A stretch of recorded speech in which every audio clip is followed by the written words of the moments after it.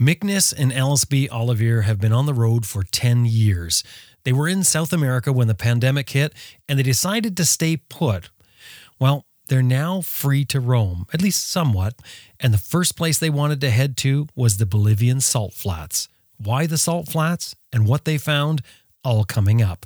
I'm Jim Martin. This is Adventure Rider Radio. Stay with us. We got a good one for you. I'm Sam Bannican. Ted Simon. Austin Vince. Simon Pavey. Brian Field. Helge Pedersen. Jocelyn Snow. Carl Parker. Simon Thomas. Lisa Thomas. Grant Johnson. Jimmy Lewis. Jim Hyde. Liz Jansen, and you're listening to Adventure Rider Radio. Best Rest Product is the maker of the Cycle Pump, the best tire inflator for motorcyclists. It'll inflate your flat tire in less than 3 minutes. Made in the USA, comes with a lifetime warranty. They also distribute Googletech filters, cyclepump.com. And Green Chili Adventure Gear offers American-made, heavy-duty luggage systems for all types of motorcycles. You can turn any dry bag into luggage using their strapping system.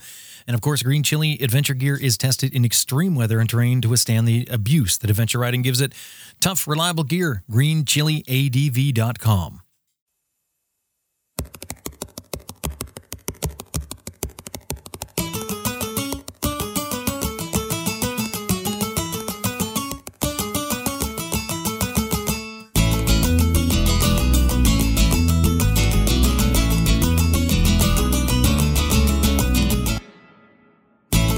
Hi, I'm Elsebie Olivier.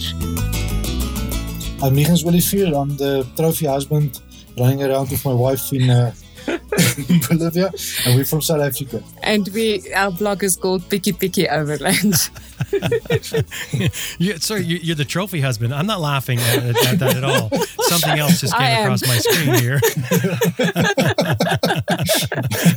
Elsebie, now I'd like to start with you. How hard did you have to work to get Michnus, to actually win him over? Did you pay money for this? Well, how did you win? I just felt so sorry for the guy, I tell you. No, she's lying. It was beer. I coaxed you in with beer. Yeah, just coaxed you in with beer. Beer and barbecues. Well, you guys are still out there traveling. I know you were locked down. The last time we talked to you some time ago. Correct. You were sort of just staying in one spot, killing time. What did you do? What was that like? We were in Sucre, and as we were saying, I think it's the longest we've been in one place since 2015. We haven't even been home that long. So my mom was a little bit envious of Sucre, that I've been longer there than with her. But yeah, it was, we got caught up with everything shutting down while we were in Sucre. And then, of course, after the pandemic lifted, sort of, the borders are still not open. We had good friends and can only say good things about the Bolivian aduana and immigration that helped us then to extend our paperwork. So now we've got a little bit of freedom and the legal paperwork to travel around Bolivia. Well, we could, the first 6 months, the lockdown was really, really strict. You could go out once a week on your passport number that ended, and you can go out for two hours or 3 hours, and only 500 meters or so away from your home. So that was really strict. And then luckily they started to ease up a little bit, so the restaurants started to open up a little bit, and we could They're walk still around very town. strict. They're still very strict, but now at least we can move around in Bolivia. The land borders to all the other countries are not open, but we can move around in Bolivia. There's still not a lot of touristy things open. Some of the museums only started opening in the last 2 or 3 weeks, but it's only the bigger museums. So it's still not really a tourist opening. But at least for us, we can roll the wheels and we can go and see parts of Bolivia we haven't seen yet. Now, as you guys mentioned, you're from South Africa. I mean, and for those who recognize the accent, they'll be able to spot it right away. Why did you guys stay? I think we probably talked about this, but I'm sure some people will be wondering if they haven't heard the other one. What made you decide to stay? Did you not anticipate what it was going to be, or did you just figure what comes will come? I think for us, it was a combination of a couple of factors. And first of all, for us, it was the motorcycles. So we were in Salar de Uyuni when they started whispering that they might be locking the country down. So a friend of ours in Sucre said, well, guys, I think come to a bigger city where we can have more maneuver or we can figure out a lot more things. And it's maybe a little bit better if you do get caught up. So when we got to Sucre, I think within a week and a half, they started closing schools, they started closing universities, they started shutting down transportation. So by the time we actually could sit down and say we need to maybe organize the motorcycles to be flown out, they've already closed the cargo as well as the flights. So for us, yes, for the motorcycles, it was a problem. We could have shipped ourselves out, but because we're in South Africa, all the flights that was still open or available for us was to fly either through the USA, over to Europe, and then only down to South Africa, and it became so expensive. So we said, well, this is part of travel. We're gonna just see where it goes and try and sit it out, and that's what we ended up doing. But there was also not clear at that stage. It was the beginning of this whole COVID thing, and then you've talked to a lot of people across the world, and I was like, no, it's going to be in 1 month, maybe 2 months. Just set it out. Let's have a look what's happened. Also, Bolivia is landlocked, and it's not the easiest country to get anything in and out.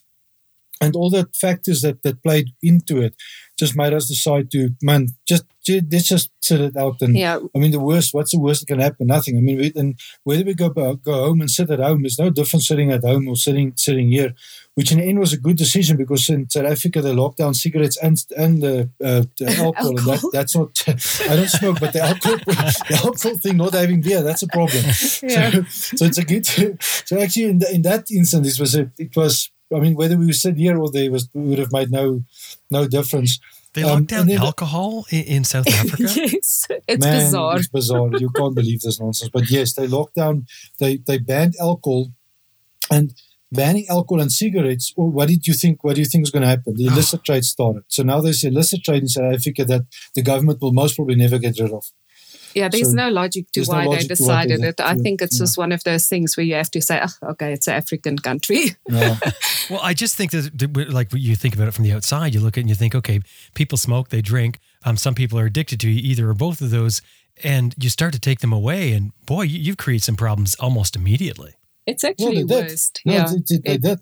And the fact is that they didn't achieve anything by doing that. All they did was they created the illicit, illegal black market, which is, they will never get rid of it now. The South African government doesn't have the means to get rid of it. And the South Africans became experts in brewing their own alcohol out of pineapples. Yeah. All of a sudden, pineapples and yeast were sold out. It's like here, toilet paper was sold out. You couldn't get it anywhere. With us, it was pineapples and yeast. Yeah, that's a funny thing. In the first world country, the toilet paper ran out. In the third world country, the booze and the cigarettes were stopped. Well, lucky for you guys, you hung around. You had as many cigarettes as you wanted, which was none, I assume. But the beer you guys have been consuming, I'm sure it shows up on for gross and national don't throw product. away the wine. The wine in Bolivia is amazing. We must actually be honest and say we probably had more wine than beer in this country. Yeah. Oh, wow. Okay. Because I know you have a penchant for beer. But in any case, so what was it like? What was the lockdown for you? Man, I must say it wasn't. We were really productive. We kept productive. Because we made a new motorcycle brand, the luggage that we're doing, and our friends in Europe and in America help us with the manufacturing and stuff. So we, at least with Wi-Fi and all the stuff, we could get a lot of that designing and stuff we could done. Also, a lot of work with our properties that she had to get done. So no, it was really productive. It got to a point where I must be dead honest to say that it gets to you, because it's the same. It's like an open jail. It's like Groundhog Day. And in Sucre, it was really like Groundhog Day, because even the weather didn't change. If you're a person that really like a constant weather pattern, Sucre is your city. Yeah. It's 25 degrees every day. It's sunny every day. Yeah, we started telling our friends, is there never clouds? Is there never wind? Is there never rain? And then I like, no, it's there. It's coming.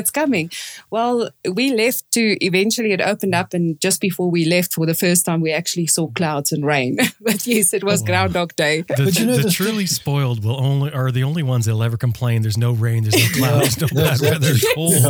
Yeah, that's why we didn't want to complain. But man, if you woke up in the morning and it's 25 and it's sunny, it's like, no, it can't be. We just need some change. We can't roll the wheels, but we just want some change. Rain. But we also decided at some stage that maybe we must fly to the US, because the US looked like it sort of, the restrictions in the US was a lot less than anywhere else in the world. We thought, well, maybe let's go to the US. But that also complicates. You have to have a COVID test here, and then you have to have one there. And maybe we can't come back because our visas is running out. So every decision that you make there's always something later on that can backfire on you. So that's why we just decided, man, just out there. But to be honest, it was 7 months in Sucre, but the 7 months really actually just feel like 2 months because we've made fantastic friends. We've met such interesting local people, and as Michnus said, we were actually quite productive. So it was good for us. Yeah, that's the one thing, Jim, is that we always say travel slowly. This was slow. But I got photos of ladies that posed in dresses for us that I never would have gotten if it wasn't for this. We made friends that we never would have gotten. People told us and showed us stuff. We met the old tourism minister of Bolivia. Had stunning time with him, and the stories he told us. He unfortunately passed away a week ago. Yeah. But man, it is incredible. The experience we got staying is. It overblows anything of the worst that was the fact that we had to stay here or something like that. So then your response to my question that I'm going to pose then is probably expected or predictable. But in hindsight, knowing what you know now, knowing what you've been through, stuck in that horrible sunny city with the blue skies, would you do it again? Would you make the same choice? I would rather go stay in no. Well, this is difficult. If it happens to us again, I won't cry. But I would next time really like to be next to the ocean. Yeah. If I can be picky. Yeah. I wouldn't have said if we were sitting in Uyuni, I would have definitely make a plan to get out there to either Sucre or La Paz or a little bit of a bigger city. If you're sitting where? In Uyuni, because Uyuni is really small. Uyuni is about the size of a matchbox, and there's two dirt roads. And there's not much there. And there's not much going on there. So I would have made a plan to get to we would have in any case made a plan to get to a bigger city. It doesn't matter what happened. Yeah. But I think Sucre was also one of the more stricter cities because they did the same here as in America. They had, for the first period of lockdown, a government-controlled regulations. And then later on, when they started easing up, they made it the municipality's choice of what, and the region's choice of how they want to run it. And Sucre was the extreme city. So we sort of landed up in the most conservative city in Bolivia. So where we could hear a lot of people in La Paz and in Santa Cruz is going around. They can be in the borders of their region. We in Sucre weren't even allowed to ride our own motorcycles in town. So they were very strict, but in hindsight, good for them. They had one of the lower counts. They've really managed it really well. But the funny thing is that a lot of the small towns, when we started to ride out of Sucre now again to go to the Salar and just make a loop to go back before the elections, because the elections was another thing that was going to be violent in Bolivia, which luckily didn't happen. But there's a lot of small little towns that literally the roads to the town, they cordon it off, they fence it off, and they made massive signs that says, all foreigners stay away. No, well, it actually just said no stopping allowed in the village or in the town. So it means the locals, not foreigners like in tourists, but local people. So if you're not from that town, they don't want you. You're not from that town, stay and away. They still have, some of the towns still do that. Even now that it's eased up a lot, they still don't want any through traffic in their towns. So they are really conservative. Yeah. But then the town has only got 2 cases, and then they will say, you see, it's because we locked down. There's no cases here. Yeah. So we say, but we only want to stay in a hotel. No. You need to move on. Yeah. well, there was all kinds of people that packed up and left. You heard our piece there on Southward Chronicles with Jeremy and Elle. Yes. You heard them stay, and they're eventually back home now. What do you think of the travelers not what do you think of the travelers, but what do you think about the travelers' decisions, the travelers that packed up and went home? Do you think that was a mistake? Do you think everybody could have just stayed hunkered down if they had the time, all things being equal? I think it differs from country to country. And people, the finances are different. Some people are spending less finances being at home, maybe with a parent or with family, or just being home, being home, and so I think every person is decision, and there's a lot of complications in this. What about your bike? You're going to come back, or you're not going to come back. So I think every person's the decision they made at the time most probably was for them the right decision to go. So I would never ever in this case criticize anybody whether they go or not go. For us, the decisions we made, I think, yes, I would have maybe said, like Elsebie said, sat at the beach. Yes, maybe if we gone back home, we could have seen our parents and all this kind of stuff. But on the other hand, we have a very rich experience being here. But the people that we did speak to and their decisions to either go back home or stay made sense in the decision making they had to do at the time for them with their bikes. It was also such an unsure time for everybody that nobody really knew. Is it going to be 2 weeks, 2 months, 2 years? Mm-hmm. So I think it really depended on where the traveler were. What country, what is the situation with their vehicle. For us, we've unfortunately, Bolivia has had a very bad record with confiscating vehicles. So we were super conscious about that and super careful about that.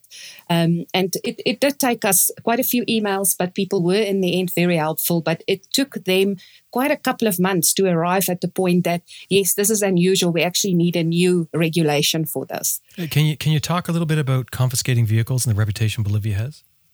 Yes. So what happens is, I think it's because Bolivia is so landlocked, I think a lot of the decisions they take when it comes to their customs side of let's call it business, is to protect the influx of just anything coming into Bolivia.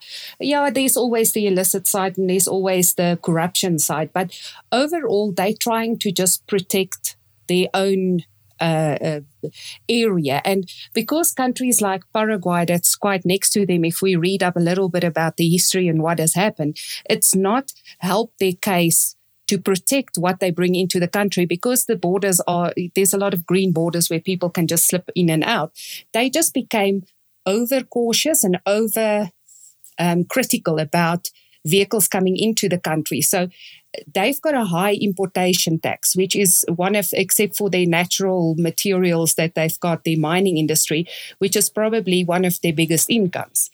And I think it's just their way that they protect it. And unfortunately, the travelers like us that brings in vehicles fall into that unsure category. Are you really just going to travel through my country, or are you going to sell the vehicle in my country? Also, what happened, especially in the same with Peru. So people, there's obviously criminal activity. They steal cars in Brazil and in Chile. They bring it into Bolivia through the green borders, and they just stay here. And how to do that was, they said, if you'd 1 day over your tip, confiscated, done, bye-bye, see you again. No. Yeah. So Peru did that. Peru now at least have changed their regulations, but I would, as a traveler, still not take my chances of going over my tip. But if they give you, and the other thing is that your tip and your visa is not necessarily corresponding. So your tip might run out 4 or 5 days before your visa, and if you don't know that, you get to the border and they just take your bike. And it's not because they're assholes. It's just there's so much. Another thing is that we figured out is that we wanted to do for our visa. The ladies was really, really helpful in Sucre, and it's one of the good things that we stayed in Sucre because it's smaller. They really tried to help us, but they're sitting with a lot of drug problems with people trafficking drugs between Bolivia, Brazil, and these other countries. And then they ditch the system to try and stay longer and those kind of things. So they really strict on that stuff. And it's not because they want to be against the normal tourist, you or me or somebody. It's because they're sitting with this massive influx of people that doesn't belong here, and it's a criminal trade and all this kind of nonsense. Yeah, I think what we try to do is just understand their system and not get upset, because every country has got a reason why they're doing, and they're there to protect their citizens. So we just said, okay, we're not sure. Unfortunately, we've known of too many cases where vehicles were confiscated, so that just made part of our decision to stay put and sit it out. You mentioned TIP, by the way, which is an acronym for temporary import permit. Is that right? Correct. Yes. Right. So you obviously had things that were going to run out. How did the renewal process go? I mean, how did you manage to stay there and be legal? So what happened is initially we weren't legal, not ourselves. Our motorcycles, the tip again, as Michnus says, if you come into the country, for some reason our motorcycles got a longer visa than what we got for ourselves. So it was never on the same timeline. So first, our visa ran out and we went to see immigration because it's two different departments. At immigration, they just said, no, but you're a tourist and our rules say you can only be 90 days for a 12-month period in Bolivia. So we're like, yes, we know, but we locked down. And she said, no, you have to go out. And I said, yes, I can go out, but I'm here with a motorcycle. My motorcycle can't go out. Oh, no, she doesn't know. We must then wait until the borders open and we've got 5 days to go. Otherwise, we pay penalties. Ooh. So it started, you take deep breaths and say, okay, I understand what you're saying, but it does not make sense. Can you ask somebody? And we come back. So we come back a week later and we ask the same question. Eventually, we got one of the friends we've met started going with us to them to say, okay, what is the latest that's come out? And then they started giving us feedback and say, okay, they acknowledge there's a problem. Head office is looking at these new regulations is coming out in 2 weeks. So just come back in 2 weeks again. And that's how it was carrying on and on until I think it was for end of July. And they had an official newspaper notification that said the pandemia is over. Although the borders is not open, they can slowly now start opening some of the areas. And then we realized, okay, there was a little small print that says, anybody, and they specifically have got a problem with Venezuelans at the moment. And they started writing notes that Venezuelans and foreigners need to report to the immigration, which we then did. And then they started helping us with the process. And for us, in the past, we wanted to ask for more than 90 days in the country. And they said, no, as tourists, you can't get it.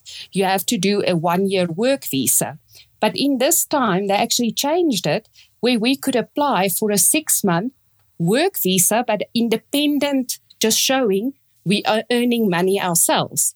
So they did change the way they reacted, and it was actually a very positive experience. Wow. Expensive. Expensive. I mean, yeah, I'm sure. But and you guys couldn't have been the only ones there. There had to be a lot of people. Do you have any idea of the number of people that were in the same situation as you, foreigners there, extending their visa?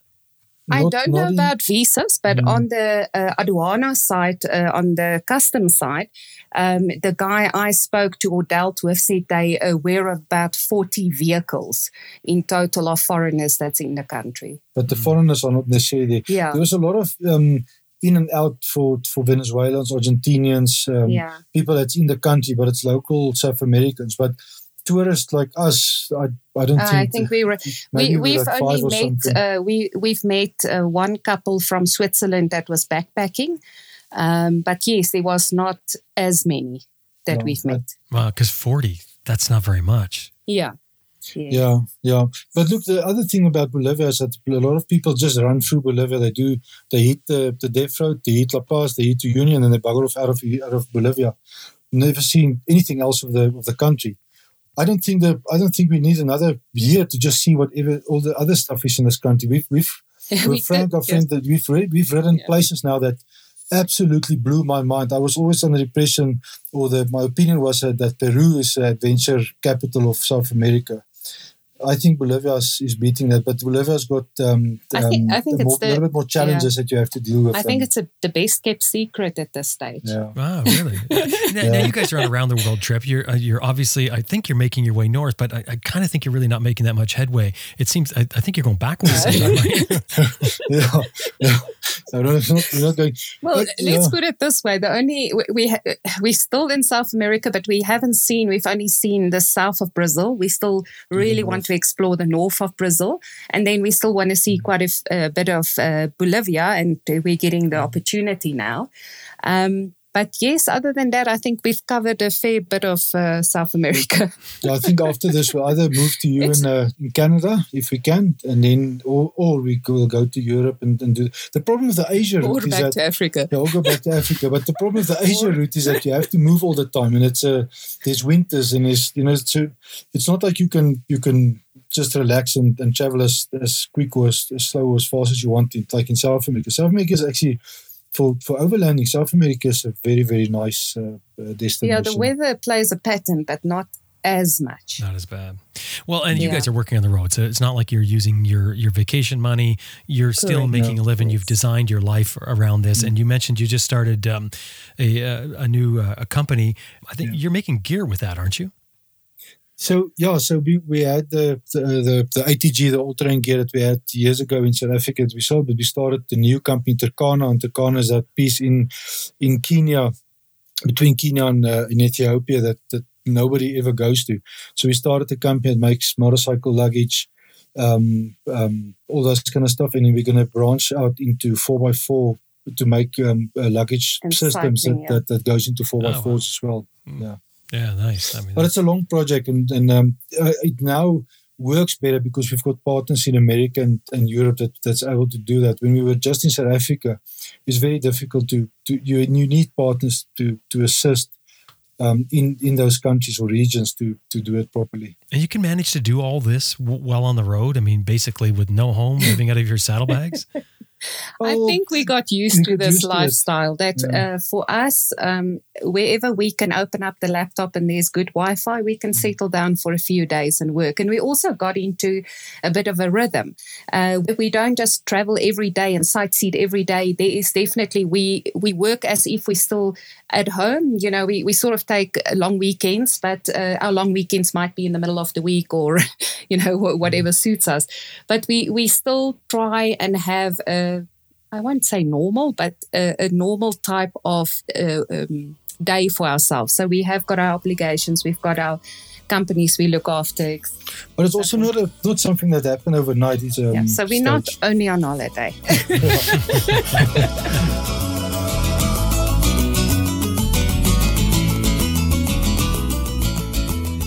Well, we're going to take just a quick break. I've got a couple things I want to tell you about, but when we come back, we've got a lot more. And you know, the great thing about Michnus and Elsebie is they have so many little tips just in the general conversation. There's just so many nuggets that you can pick up. Anyway, stay with us.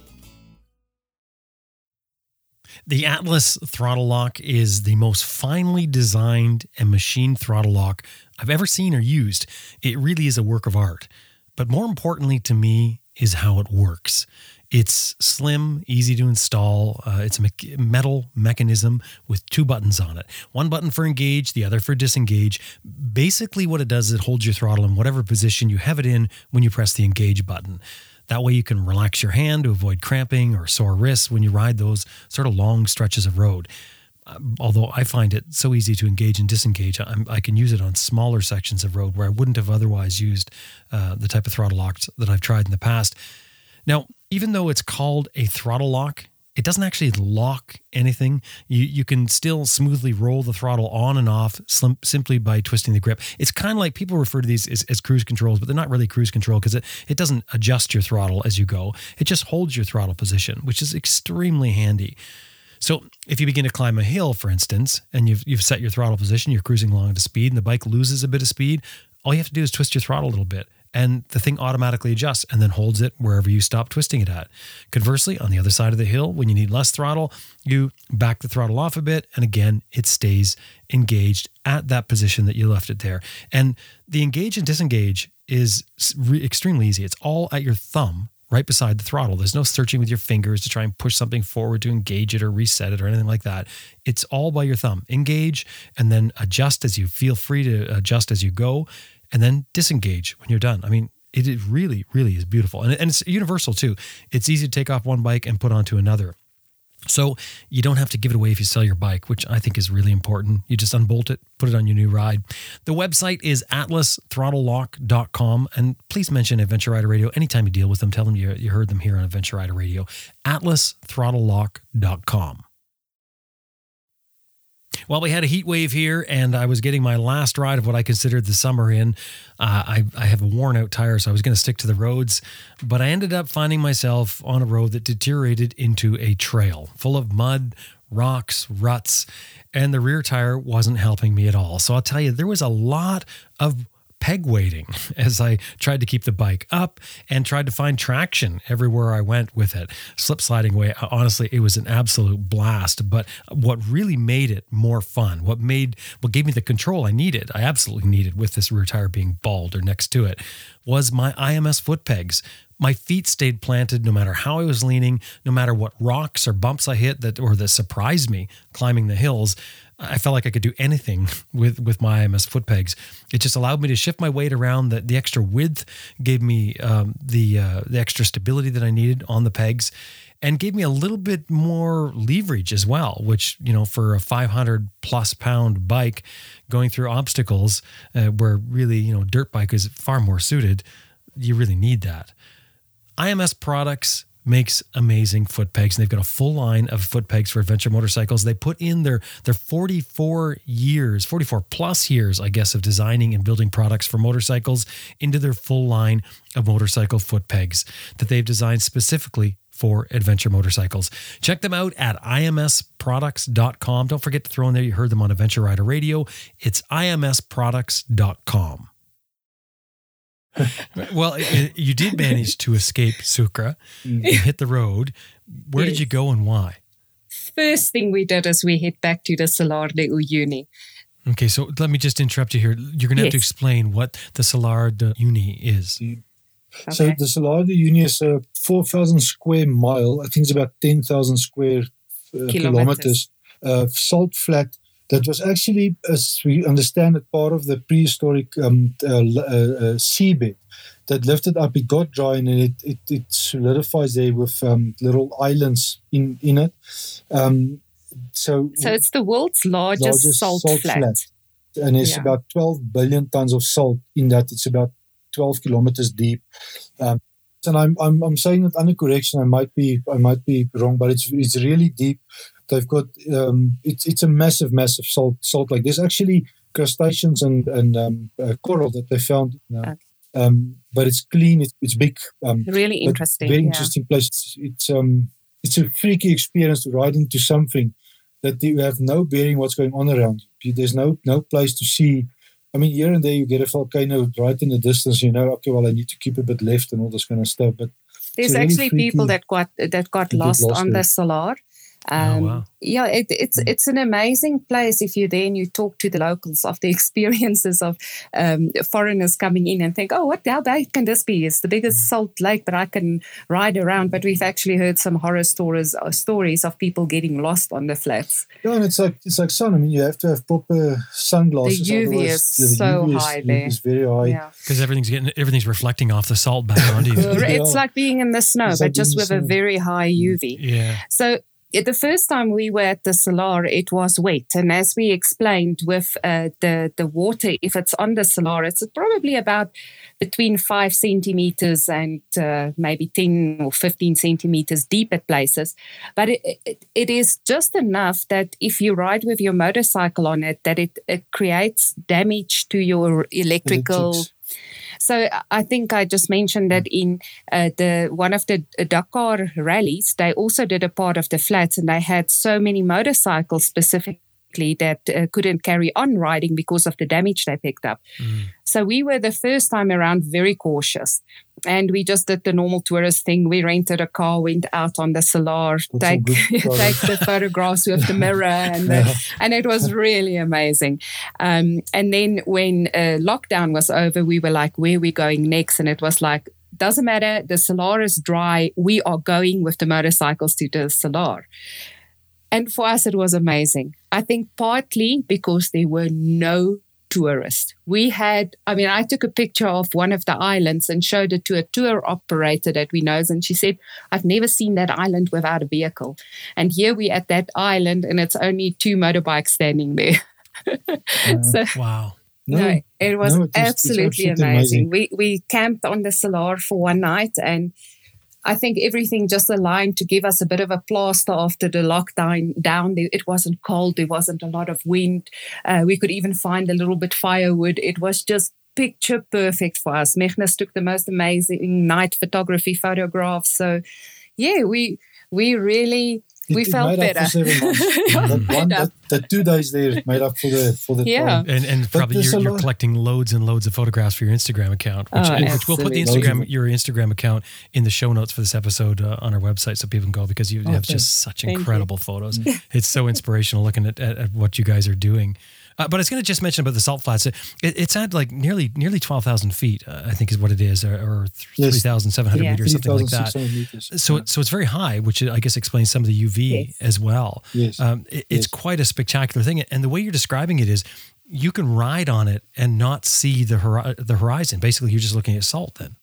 Yes. Well, you do now and again see some of the islands. So if you pay attention, you always in the horizon see some point of volcano or something. So you can have a bit of a reference, but I can also imagine that you can get very lost if you don't pay attention. If it gets a bit misty or cloudy, you can't see the horizon, and then it gets really confusing. But you're right. You close your eyes I closed my eyes I tried to do it for a minute, and Elsebie and Frank was just riding normally. By the time I opened my eyes, they were like way off me. I was so completely. You lose direction so quickly that you feel like it's like a stupid person. I've had something similar to paddling in fog on large bodies of water where it's very foggy. And with that, you have no reference at all. As a matter of fact, you have no sort of demarcation point with sky and land. And it's disorientating, and quite often as you paddle, like I put my compass in front of me and realize I'm doing circles, and I could swear I'm going perfectly straight. Perfectly straight, yeah. The other thing about the Salar is that there's sinkholes or potholes, and if you go 80, 100, well, you can drive 80, you can still do something at 80, but let's say if you go fast, like 100 to 150 kilometers an hour, you really want to, and you hit one of them, man, you're going to go down. You're going to dig yourself in. And the salt is so rock hard that I broke a tent peg trying to get it into the salt. Oh, wow. So it's very corrosive on your tires. It eats your, I think if you do that a couple of times, you'll kill a tire. But it's an amazing location. It's I actually walked there, and I mean, I didn't read a lot about the Salar before we went, and I said to Michnus, yes, it feels like we're in a Star Wars scene. And he says, well, there was actually a Star Wars shot here. And I can understand why. The one island is just the only thing that you see is giant cacti everywhere. The 7 years oldest cacti, and they say they grow about 2 centimeters a year. But it's because there's nothing. And you're in the middle of the salt flat with all these giant cacti and these beautiful little yellow birds, and they call them cacti birds.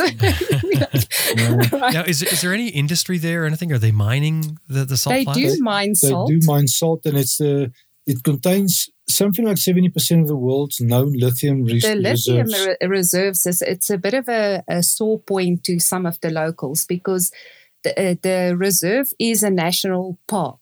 But a big part of it has actually been given to industry. So we didn't venture into that area. They don't really allow you to go into that area.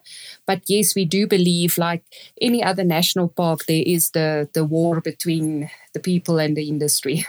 And now along the edge of the Salar, there's local communities, and they've stopped tourism a while back. So people can't go and just build a resort there or something like that. So that sort of keeps it pristine in what it is. But yes, but it's politics around it. But it's a big place. And a lot of the locals use it as a transport route because it's a straight out route right across the Salar. You don't have to go around it. So is that marked where they have it? Do they put poles along or something? Well, there is sort of a main road, and as we spoke to a lot of guys that's in like the ex-tourism minister we spoke with, he said that people do know, so they sort of keep to a track, and you can see the salt being so hard, you can see where the sort of road is running. But they sort of keep to that because with the rain and the water moving over the salt flats, they do not know where the sinkholes is or the potholes is. And you can bury a vehicle and not find it again if you're not careful. Even him with a 4x4 with friends to explore the parameters to actually decide from a tourism point of view what can be exposed. And even they ended up with their Land Rover's front totally into a hole, and they had to walk and go and find somebody to come and pull them out. So although they do use it as a route, they're conservative enough to sort of try and keep it to one track. So these holes you're talking about, they're sort of rotten areas in the salt? It's like Yeah, you'll have a sinkhole in a road, where the ground would have just eroded away. So it's a wide open hole, but it's hard to see because it's all Yeah. white. But you don't see it. Right. Yeah, and there's a little crust going over it. It forms over it, but you don't see it. It's a very thin. It's It's very like thin if crust. you're on an ice lake. You can. You guys that know ice and snow and that thing, you can see how thick is the crust and where you can actually go and venture onto the lake when it's iced over. And it's similar with salt. In some places it's very thin, and others it's thick, and it depends on the water currents underneath the ice, underneath the salt as well. Oh, so there's water under the salt. Yes, Yeah, they've yeah, actually that's used actually- that you don't know when you start riding on the Salar. Our tour operator that took us out the first time when the Salar was wet actually took us to the eye of the Salar, so where they reckon most of the water comes from. And he actually says that although there's a lot of water on the Salar when it rains, the Salar always have water. And the water actually gets moved with the wind. And we experienced it the one evening we stayed for night photography, and the wind picked up. And you can actually see it.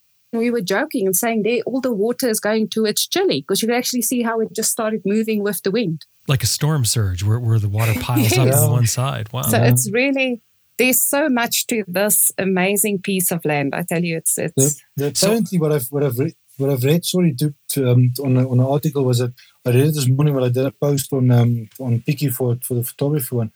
It's such a flat, when it's got water and stuff on it, it's so flat and so big. It's the biggest mirror in the world, and the GPS people use it to calibrate the GPS satellites and stuff around the world. I don't know how it works. I read it this morning. Yeah, I've read that as well, and it's I guess they're beaming down, and I guess being that it's I think the salt flat is very, very flat from what I understand, like maybe varying 3 feet or a meter or something like that. Yeah. And I guess that's why they can sort of take a shot down at that, and they know that's a set height and easy to set their altimeters for that. Yeah. And very visible. Yeah. Now, the funny thing is that it does taper a little bit to the edge of the Salar. And that's why you can't just go on the Salar at any place, because there's always wet around it. So there's this marsh piece of... Ask us. We actually dropped our tried bikes. it. That's a story I want to hear. Yeah, so we saw the entrance to the Salar from this hotel that we stayed before the day before we got home. And like, I'll quickly ride up there and we could take some photos when we come back. Well, it ain't happening, because you ride into literally a piece of cake that's like... But it's very tricky on the eye. As you come towards it, it looks like a nice little white crust on top of everything, so it's fine.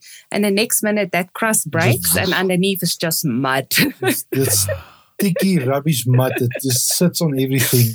Yeah. And it's a brine salt. So the entire rim of the Salar is this mud thing. So there's only places where you go onto the Salar, or where you go into a small little village that they actually made a road. They made a road that goes in there. I guess I've always pictured in the rainy season, where the rain builds up on the flat, that the rain is sort of building up on top. But really, I guess what it's doing is it's raising the water level. The water level is very close to the surface then, and it's coming up. Is that what's happening? Yes. I think also it's the edges of the Salar where it's sort of a marshland. It's not totally the full salt crust, but it's going into what is their normal antiplano, which is where they would have their llamas and their cultivating areas. And I think it's just where it changes, that it's more like a marshland. Mm. Right. But they say, just to give you a perspective, the Salar is 100 times bigger than the Bonneville salt flats in the United States. Wow. 100 times bigger. Yes. It's amazing. It's a massive piece of... It is. I mean, you hear about the Salar, and most of the times if people talk about Bolivia, they say, the Salar, and you must go watch the Cholita wrestling in La Paz. And that's sort of where you stop listening. But if you really get to that Salar, if you come from the Lagunas route and you actually see this, it is just, it leaves you speechless. What's around the edge? Like, is it just wilderness around it, or are there cities around it? No, there's a lot of small communities. Small communities. Yeah, very, very small, like a farmer, self-subsisting farmer communities. The biggest town closest to it is Uyuni, which is a 3-street dirt road type of thing. And then the rest is just small little. The other biggest town closest to it, I think, is the next one is Oruro, really, the big which is cities, a big, but that's about which is 200 more a mining kilometers. city. Yeah, about 200 kilometers away. And then Potosi, which is in the mountains, but that's also far. But the closest to it, the rest, and because at 4,000 meters, it's not like there's lush forest and all this kind of stuff. It's altiplano, so it's flat brush type of bushes. It's typical the areas where you would find them with vacunas and llama farming and maybe potatoes. Quinoa. I think they're doing quinoa. They're doing quinoa as well. You mentioned lithium being there, it's rich in lithium. Are they mining for lithium? And what lithium is it? Yes. Or stuff we use in batteries? I'd imagine so. I don't know what kind of... it's everything we heard is basically just being mined and sent overseas. They do not do any manufacturing themselves here, similar to their silver and gold. Just raw materials. Raw materials, yes. And they're sending it off to be refined elsewhere. Yes. Yeah, they do... They sell salt as tablespoon salt is a big industry. And then they build, the close by community build houses from the salt blocks. They make huts, like... no, they actually use it as bricks. They use it as bricks. Salt as bricks. Oh, so they're sawing it out, like you'd make an igloo sort of thing. Yes. Yeah. They've actually got different qualities of salt on the Salar. And this is actually, we learned previously at a smaller Salar in Argentina, is that they actually have the dirty salt, which has got brown marks through it. And with all the years, it's actually built up and it's really, really compact. And that they use as building material. So you will hear there's a salt hotel. Well, the actual hotel is built out of salt because it's a really cheap way for them to build. And yes, for tourism, it is brilliant. I would think that with the rain, that might be bad. You would think, but this is amazingly hard. You think of table salt and you put water on it and it dissolves. Yeah. It's not like that at all. Because if you're on the Salar, the salt is very, very hard. I even tried to just break it with my shoe. The new salt growth is it crumbles very quickly, but the old deposits is extremely hard. But it tastes like salt. I mean, I taste it. No, it's salt, but it's really, and as Michnus said, he broke one of our tent pegs trying to get the tent down on the Salar. So as far as you guys are concerned, this is a must-see. Oh, absolutely. But Jim, I need to say this. As much as you have to see the Salar, don't miss the rest. Don't miss the rest of Bolivia. And I keep on telling you, don't go and spend 6 months and try run from Alaska to Shire. Spend 3 months or 6 months and do 1 or 2 or 3 countries at best. There's so much stuff. We rode from Sucre to Oruro. It's 300 kilometers. It's a 300 kilometer pass road. I've never done tar road. Wow. But you engage the entire road. I've never ridden a pass road like that. It goes over 4,200, 4,500 meters. It's such an amazing place. I think the longest stretch was maybe 20 kilometers where you would be sort of straight. The rest of the time is just switchbacks and just going through. And there's dirt roads that we've done that, man, it will blow your mind. The wine region is a must-see. I mean, we're not really city people, but we've now been 1 week in La Paz, really trying to do the touristy thing in this time and using the telefericos. And man, you can keep yourself busy here. There's so much to experience. So much culture and the people are super friendly. I mean, before we came here, people said, "No, just don't take photos of Bolivians." They get angry. I haven't had it. They don't. They're nice people, So, but the Salar is an absolute must-see. But don't come into Don't miss the rest. Quickly eat the Death Road. The Lagunas Road is beautiful. Yeah. It's not very well managed, and I think that's one criticism I can give Bolivia's government is that they need to take control of their national park in that area because people just ride wherever they want and drive over areas that should be preserved.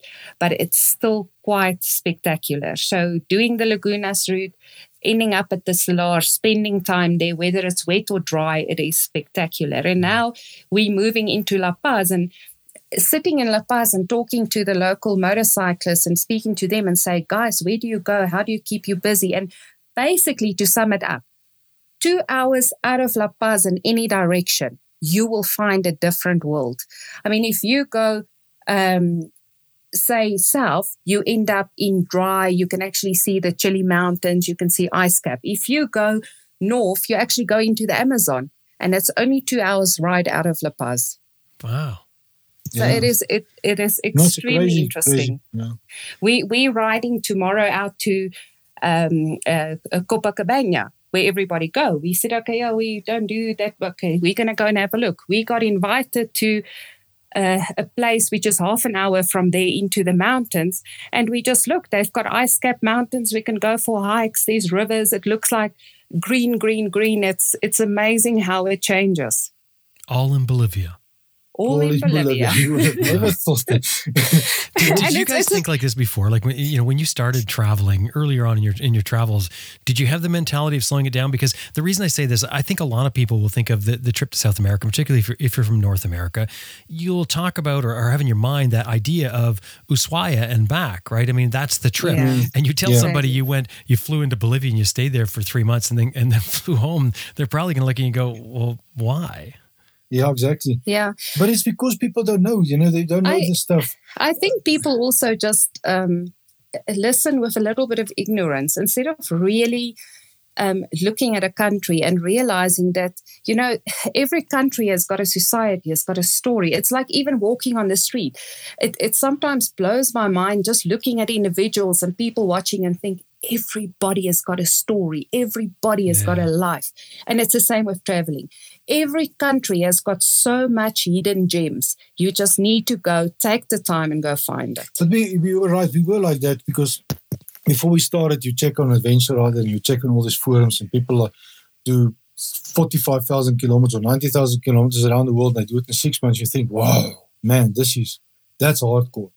And then you start riding and the more we ride, the more we figure out, but that's not the goal. The goal is not to do it as quickly as possible. The goal for us is to do it as slowly as possible. But at least when you finish with it, you can say, man, because every time you go, I see photos of somebody else, I'm like, how the hell did we miss that? We still miss that. But to come back to your question, Jim, I think Michnus and I sort of grew into what we like to call it our lifestyle is currently. For us, we normally tell people if you live in the arse end of the world like South Africa, to travel is expensive because anywhere you want to go other than South Africa, you need to fly stuff out and you need to fly yourself out. So when we started traveling initially, we were like, no, we need to do this differently so that you don't have that ridiculous expense every time.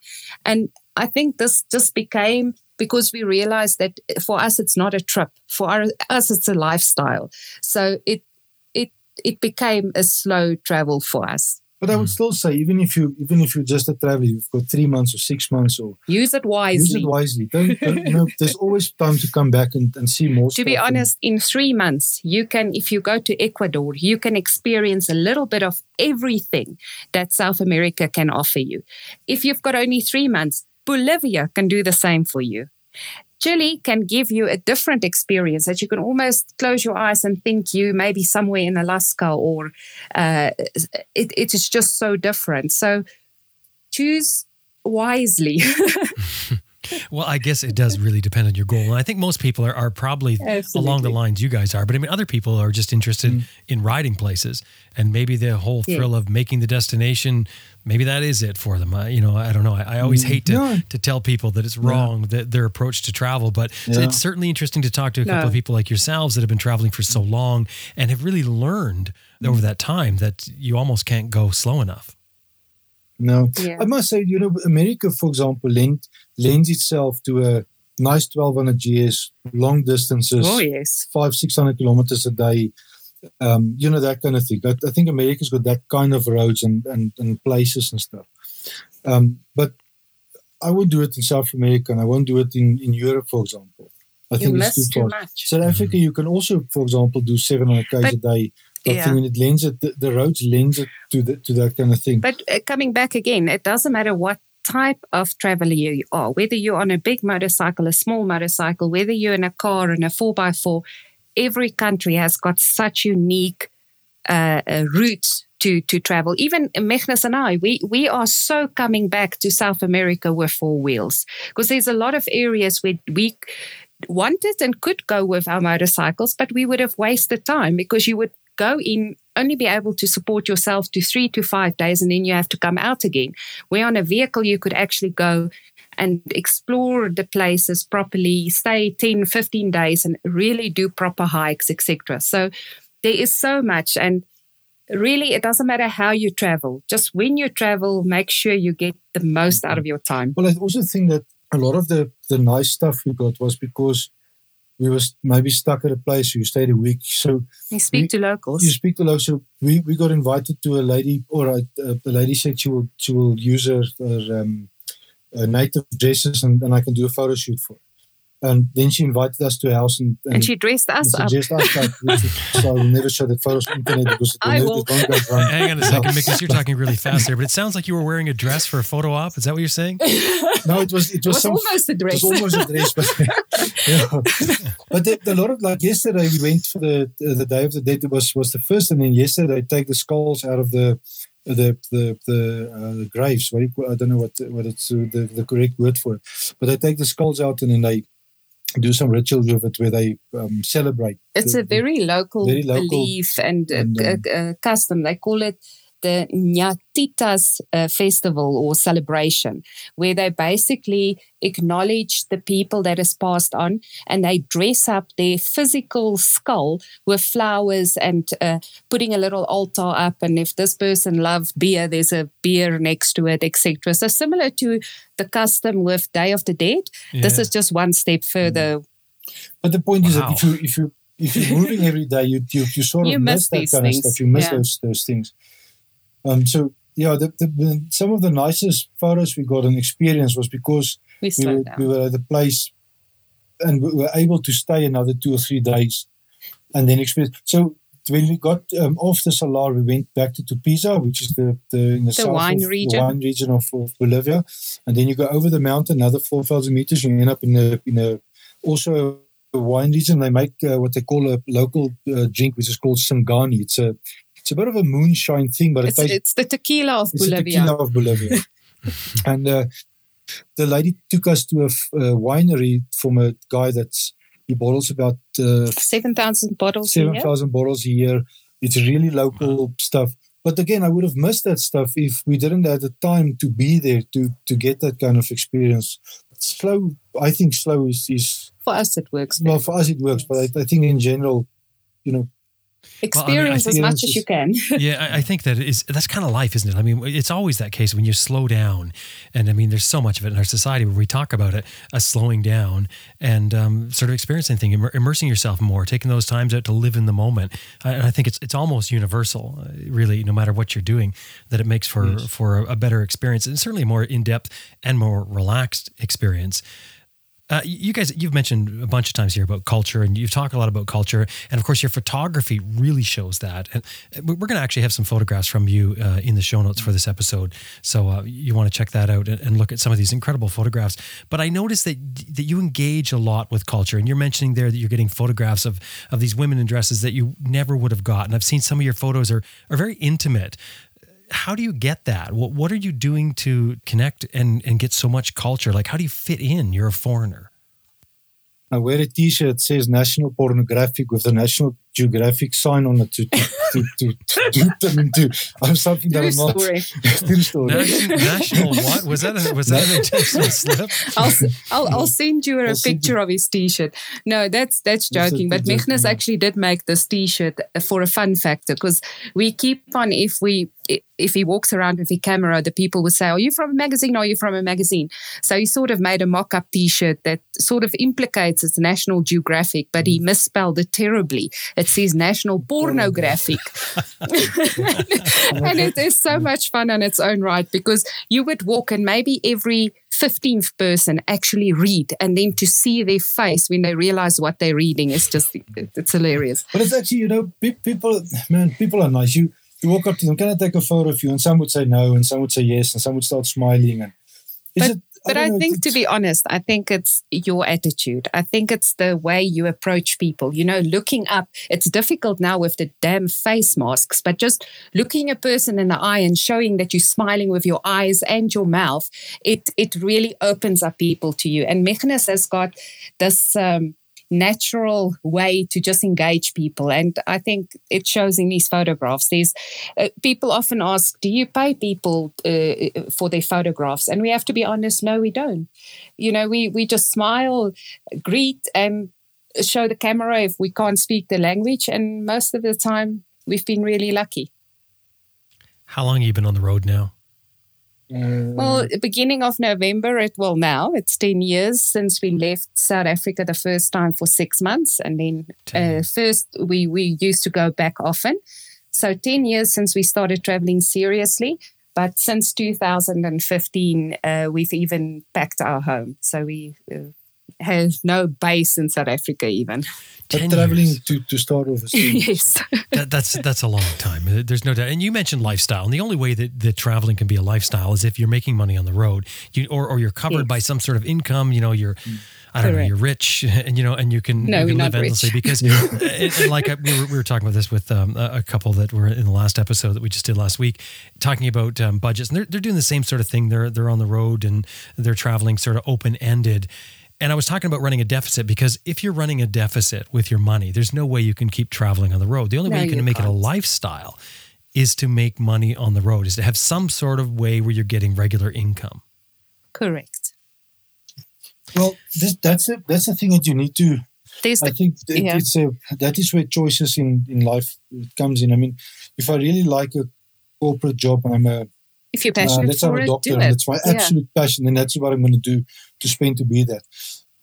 But there is, and there's the problem with what we do is that it's not a choice you make today and then tomorrow stuff happens, except if you win the lottery. No, you work hard at it. You have to plan this stuff 5 and 7 and 8 years in advance to be able to. I mean, so we didn't have kids when it was a conscious decision. So if we had kids, we would have changed everything. Creating passive income on itself sounds easy. It's not easy, and I can tell you upfront that it's a really, really difficult thing to do. So if people want, pursue it, try and make it happen, but it's not easy. But be realistic. Be realistic about it. Passive income is something that's going to bring you money when you're not there. If you own real estate and you're renting the real estate out, I mean, all of this stuff, that makes passive income can also turn on you as well. Yeah. No, you don't. Yeah. There's no such thing as passive income. You always have to work on it. You call it passive income, but you can never just walk away. From it, I mean, even for us, we to be honest, we probably should not be on the road as long as we should. And if you look at investments and the way you should manage your property and your money and whatever you do in life, you're always going to have a cost to it, depending on how you run it. If you don't run your own business, you have to pay a manager, and there is a chance that they won't look after the business the way you would have done. Mm-hmm. And it's the same with traveling. A part of your income, you actually know you're going to lose because you are on the road and there's no quick fixes to be home to fix something or to do something yourself. So be aware that passive income is a very careful thing to thread around, but it is possible if you really want to do what you want to do. But there's also now the fact that the internet has gone, it's spreading around the world, and there's a lot of jobs for people. Certainly makes it easier. So it makes it easier that you can work. And I mean, for sure, I like it. I cannot to be a tourist every single day also gets boring, and eventually it's not going to be nice. You got to stop. So you need some normality. You need normality, and I like working. I like creating the business. I like designing the stuff, and we make the stuff, and there's excitement in it, and it's so even though. And I think we driving people crazy sometimes, because we will be like we in La Paz, and we've identified 3 fantastic business ideas, and we just want to sell it to somebody and say, we don't want anything, but you need to do this business. It will work. But it makes it easy. When I started doing business with Botswana, which is the neighboring country of South Africa, in the 1990s, there was a fax machine and a telephone book. The thing was as thick as a brick. I mean, that was the way we did business. There was no internet quickly to China or to America, and you do stuff like this or that. And now it's a lot easier to. And I think even the pandemic might just have helped people like us in favor, because the world is understanding that there is a whole different way you can work. Yeah. You can travel and work at the same time. You make a good point when you're saying about if you were a tourist every day, you'd get bored with that, because That's sort of what we look for adventure, right? I mean, you look for something that's different from the norm. And if you don't mix it up, well, then your life it could be a drudgery. Some people could say, well, I get up every morning and I have to ride so far and go to another place. And like you guys complaining about your blue skies. But Jim, this is the thing. If you talk to a lot of adventure riders or people that go out on a long trip and they want to put a lot of living into a couple of months, if you sit down with them, there's a lot of them that actually gets, I don't want to say depressed, but they get so tired and they don't realize that, hey, just calm down. Do what you do just a little bit slower and you would actually appreciate it a lot more. You won't get travel weary. You would actually understand what you're doing and appreciate it a lot more. But you can really get very tired if you're just a traveler, if that's what you're doing. For us, we make sure every now and again I book an Airbnb for a couple of weeks or for at least a week at a time, and we try and get a bit of a normal life in. Otherwise, I think you can go a little bit crazy. I must say that the riding is nice Every time we get on the bike. And you go into the Salar and you go into the lagunas where it's 4 days worth of riding. There's no internet. There's none of that. That's nice. I really, really feel that is when you disconnect, you unplug, and it feels like you're really recharging. You're doing what you want to do. When you walk around La Paz and you see this, you see that, you take photos, it's nice, but man, it's hard work and you get tired of the stuff. And it feels like, yes, now I've done the tourist thing. I need to go home to have a holiday of this tourist. So, I know it sounds strange now, but it's really that. I get it. I know for sure. I mean, 10 years on the road, 10 years traveling around on 2 motorcycles, the two of you. It sounds like you still like each other. How is that possible? Well, we've been married for almost 27 years, so I think we've got something working here. So you think it's going to stick then? You think you're going to work this thing out? Well, we haven't beaten each other. He is the trophy husband. I need to hold on to that, hey? And I get that. I'm not talking. I mean, clearly you have the better end of the deal, Elsebie, for sure. I mean, what can I say? Trophy husband, mechanic, and a bike pick-upper. I'm not gorilla. I'm not that clever. I can, as long as I've got beer, barbecue, I'm look on anything. What do you do when life gets stressful? I mean, how do you handle that when there's stressful times? Are there stressful times between you? What's that like? Luckily, we it's like your best friend. I'm carefully listening. You talk and if you get a bit irritated with each other, shut your mouth honest. and walk away. Honest. It's never a personal thing. It's you get maybe frustrated. I get frustrated about maybe the camera break or something. But it's not. You don't take it out on somebody because you've got something. It's just it's normal. You get frustrated about something. You try and work it out. I think you learn when to listen and when to just let it go. So, The other thing is, I mean, if you're back home, you from away from your spouse, let's say 8 hours a day, 9 hours when you work, they work, and then you're back home. So it's no different really than that. When we're on the bikes, we don't sit and chit-chat through the intercom. You have your own mind, your own space. So for 3-4 hours when you ride, it's your time. When we work, we allow each other to. We also have very different interests, and we sort of allow each other to do what you want to do. So Michnus is totally the photographer, the marketing guy. I'm totally the administration, the data side. And we leave room for each other to experience new stuff and to try new hobbies. And I think it just being good friends comes in very handy. That's really interesting. Elizabeth and I, my wife, we've been together since we were 16, 17 years old, something like that. And we get along. We do everything together. We work together. We live together. We're together 24 hours a day. Yeah. When we travel around together, and we deal with all the stresses between us. And not that everything's easy, because I don't think I'm very easy to get along with in general. But the thing is with it is we do know our jobs. And I think that's something that we've always identified too, is that no matter what business we've had over the years, and we've been self-employed since we were like 19 years old, and we've had a few businesses, we were publishing and adventure tours and whatnot. We knew our jobs, and it wasn't like we actually had to lay them out. We sort of fell into what we're good at. Fell into it. Yeah, and once you know your job, you do your job, and I think it's sort of it makes life, I think, easier. I don't know. There's some sort of formula there that works, I think. Yeah. I think also I'm not very to, fortunate.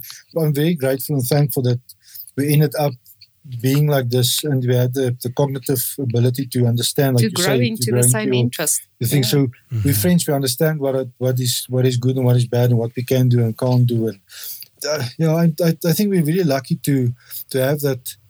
I know a lot of friends that their wives and they just are so different that they literally together because of kids or something. And it must be difficult. That must be difficult. I mean, this for me is security. It makes life a little bit easier for me to have somebody that is more a friend, and you can rely on them properly, and you know what's going to happen tomorrow and what they like tomorrow and all those kind of things. But I think it's also because we're open-minded enough, and we've always said whatever we decide is not cast in stone. So yes, we started out saying we're not planning to have children, but we never said never, ever, ever. If any one of the two of us changes our mind, there would have been that. And it's the same with what we're doing now. We're not going to say, this is what we're going to do for the next 20 years. No, we're saying we're enjoying what we're doing now. Who knows what happens tomorrow? Yeah, I mean, if Elsebie tomorrow just stand up and say, listen, it was really good, but it was enough. I want to go home. I want to start drawing stuff for a living. So, I would not be in that same mindset. But, well, okay. We're big enough to grow into whatever we decide.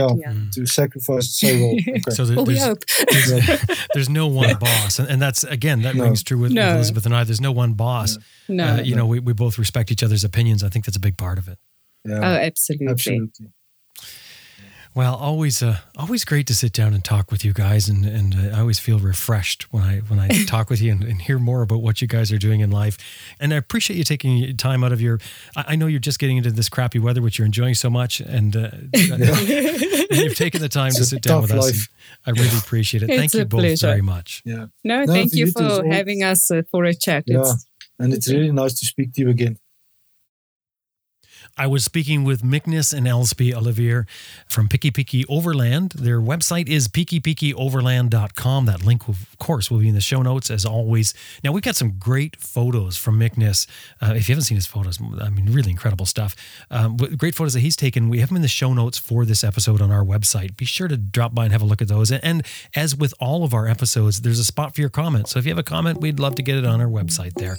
That's at adventureriderradio.com.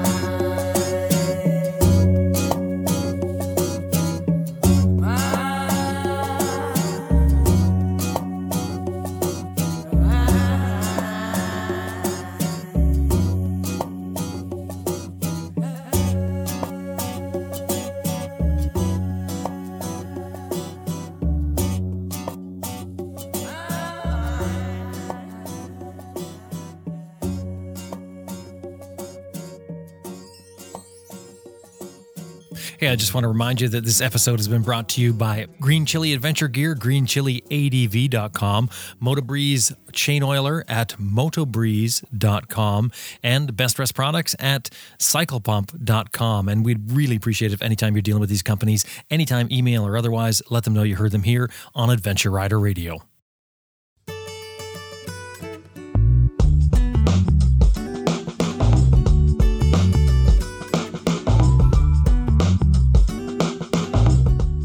Well, that about wraps up another episode of Adventure Rider Radio, and we sure hope you enjoyed listening to it as much as we did making it. Special thanks to our producer, Elizabeth Martin, and of course to you, the listener. Thank you very much for being a part of this. Hey, this show is built on a model of advertising and listener support. We need your support. If you're not doing it already, drop by our website, adventureriderradio.com, click on support. We got a bunch of different ways you can do it. But look, anything $10 or more is going to get you one of our Adventure Rider Radio stickers. Very cool stickers. And by the way, very high grade stickers. We buy 3M stickers where we get them made with using 3M stickers. So they're a high quality sticker that you're getting, and they last for years. They don't fade, all that sort of thing. And anything $50 or more gets you a shout out on our Raw show. That's the show that we do once a month. It's a separate feed. You need to subscribe separately to Raw. Roundtable talks about motorcycle travel and other things. So we would also love to get you on our Patreon account, which is a group of people who support us every month. And it can be any amount. You can put any amount of money on there, from a couple of dollars on up to whatever you want. And that helps fund the show. That helps bring you the stories that we're bringing you. And we work hard at this every week. And I know you guys know this, but I really think that, if you're enjoying the show, think about what you do with it, like a cup of coffee, and what you get out of that, and the money that you put out for those small things. Consider supporting Adventure Rider Radio. We really need you to get behind us on this. Anyway, time to get out there and ride your bike if you can. My name's Jim Martin. Thank you very much for listening. I will talk to you next week.